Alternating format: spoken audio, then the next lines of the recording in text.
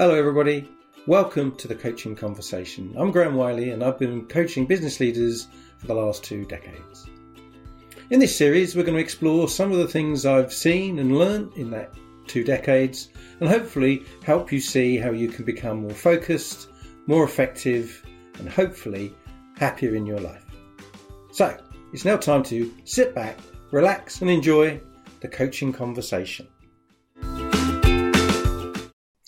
Hello everybody and welcome to this edition of the Coaching Conversation. My subject for today is coaching people who have a problem with conflict.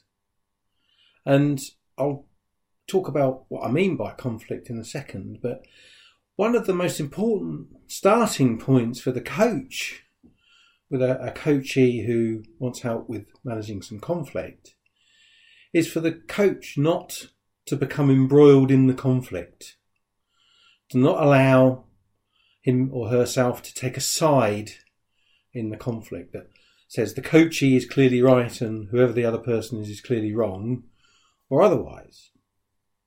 It's not about siding with anybody in the conflict. It's about helping the coachee work the best possible solution to whatever that problem is. So what is conflict?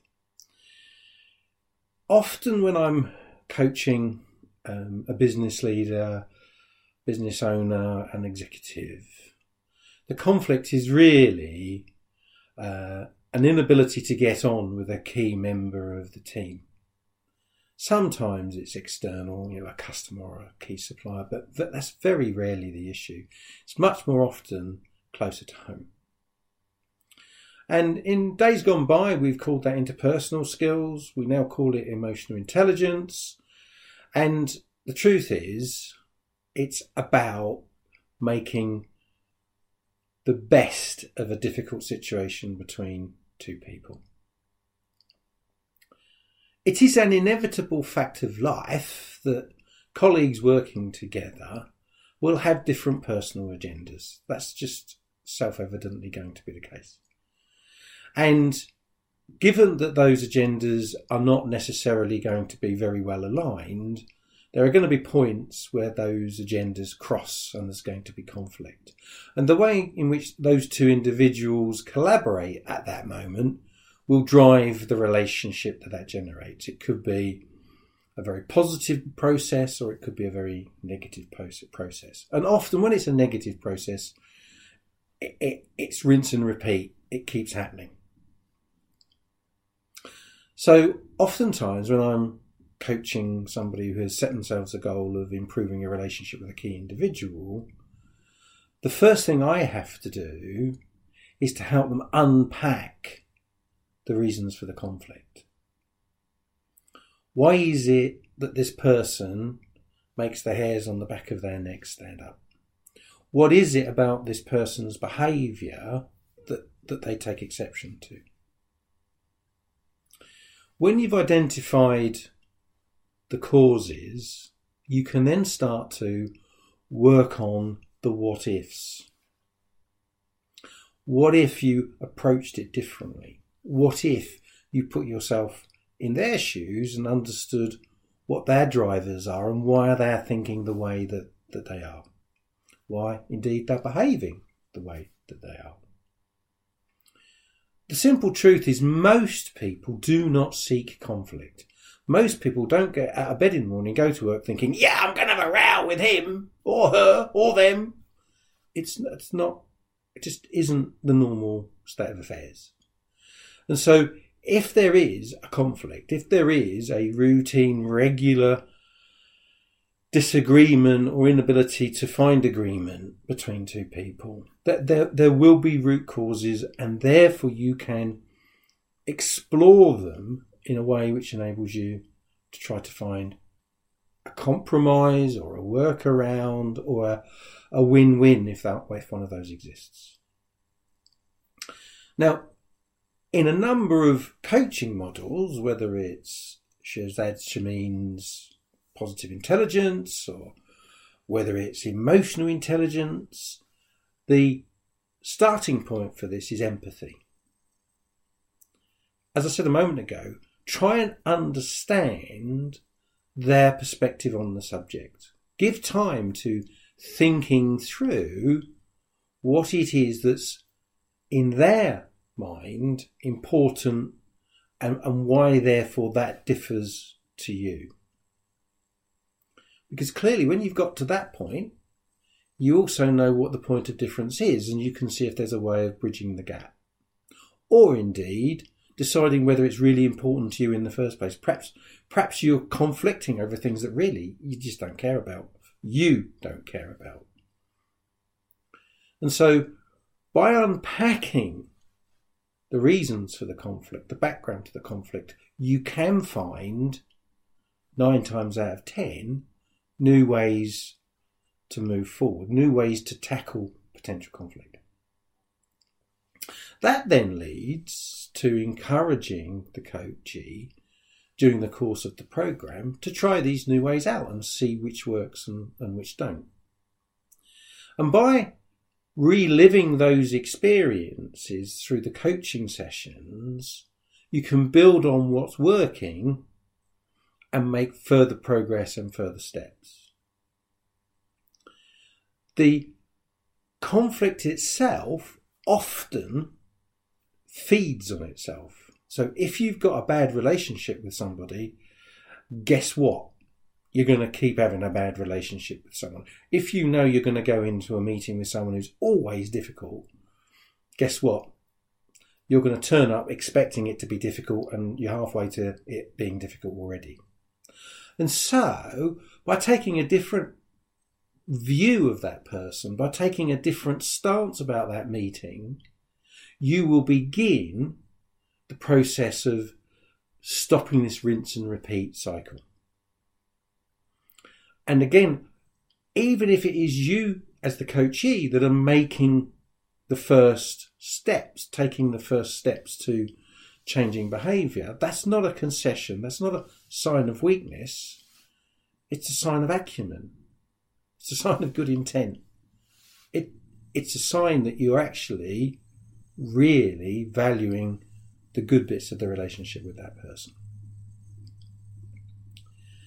One of the brilliant pieces of learning I've had recently from the Positive Intelligence program is the concept that even if I don't agree with what someone is saying, about 10%, at least 10% of what they say is probably right. And if I focus on that 10%, as opposed to the 90% I don't agree with, if I focus on that 10%, I'm going to get a foundation on which I can build. And if I can find a way of coming together, even if it's only on 10%, there's a much better chance of that relationship being turned on its head and turned into a positive engagement as opposed to a negative engagement. Now, I'm not pretending that you're going to be best buds. I'm not pretending that you're going to be best friends forever. I don't mean that. But I started with the word conflict. If you can turn conflict into at least a compromise, that's much better. That's a significant step forward. The other aspect is that there's a knock-on effect. Not only does everybody feel better and we get better outcomes, but the spectators to this conflict are impressed by the way in which 2 mature adults have found a way of working together and dealing with what was previously a very negative, very unpleasant place to be.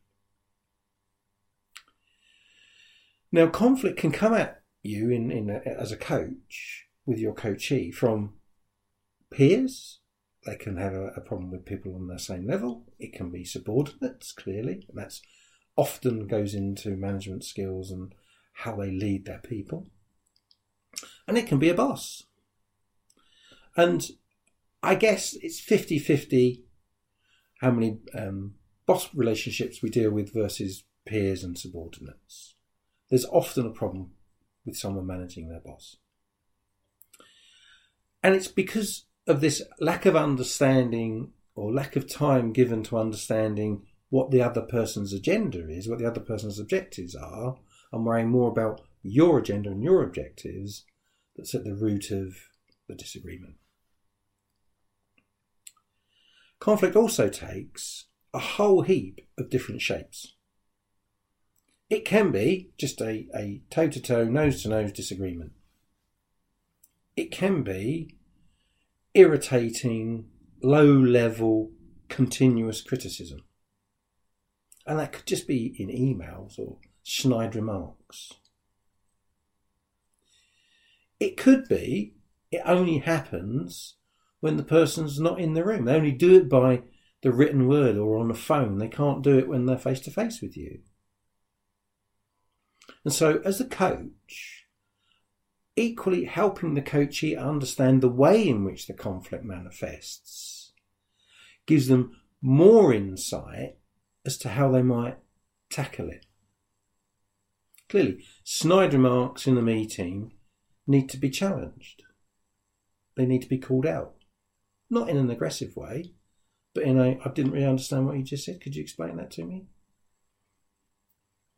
A situation where they won't look you in the eye, but they'll do it over the phone. Again, it can be called out. When it comes to continuously aggressive emails or tones of email, just explain to them what that makes you feel. And it may not even have been intentional. They may just be careless in the way in which they write things. And bringing it to their attention may change their behaviour. It may not, but it may do. So there we have it. As a coach, I regularly, in probably nearly every coaching program, there is an element of conflict that the coachee wants some help with. It's perfectly normal. It's perfectly regular that this happens. And it starts with the coach not adopting a posture of agreeing or disagreeing with the conflict with the coachee. Absolute straight down the middle. Unpack what's causing the problem. Unpack how it shows up. And encouraging the coachee to think about it from the other person's perspective. Find that 10% that's definitely right. And building on that and finding the compromises, finding the bridges to be built that enable the relationship to be rebuilt or constructed in a more positive way. So, there you have it. The latest edition of the Coaching Conversation. Hope you found it interesting. Hope you found it useful. You can find out more about our coaching programs at theexecutivemindset.co.uk. If you want to reach out, you can send me an email at theexecutivemindset@sagegreen.com. You can book a free 30-minute session at theexecutivemindset.co.uk, which will give you a really good feel for how coaching could help you. And if you've really enjoyed the session, do please rate us, do please give us a review. And nothing more for me to say other than see you next time.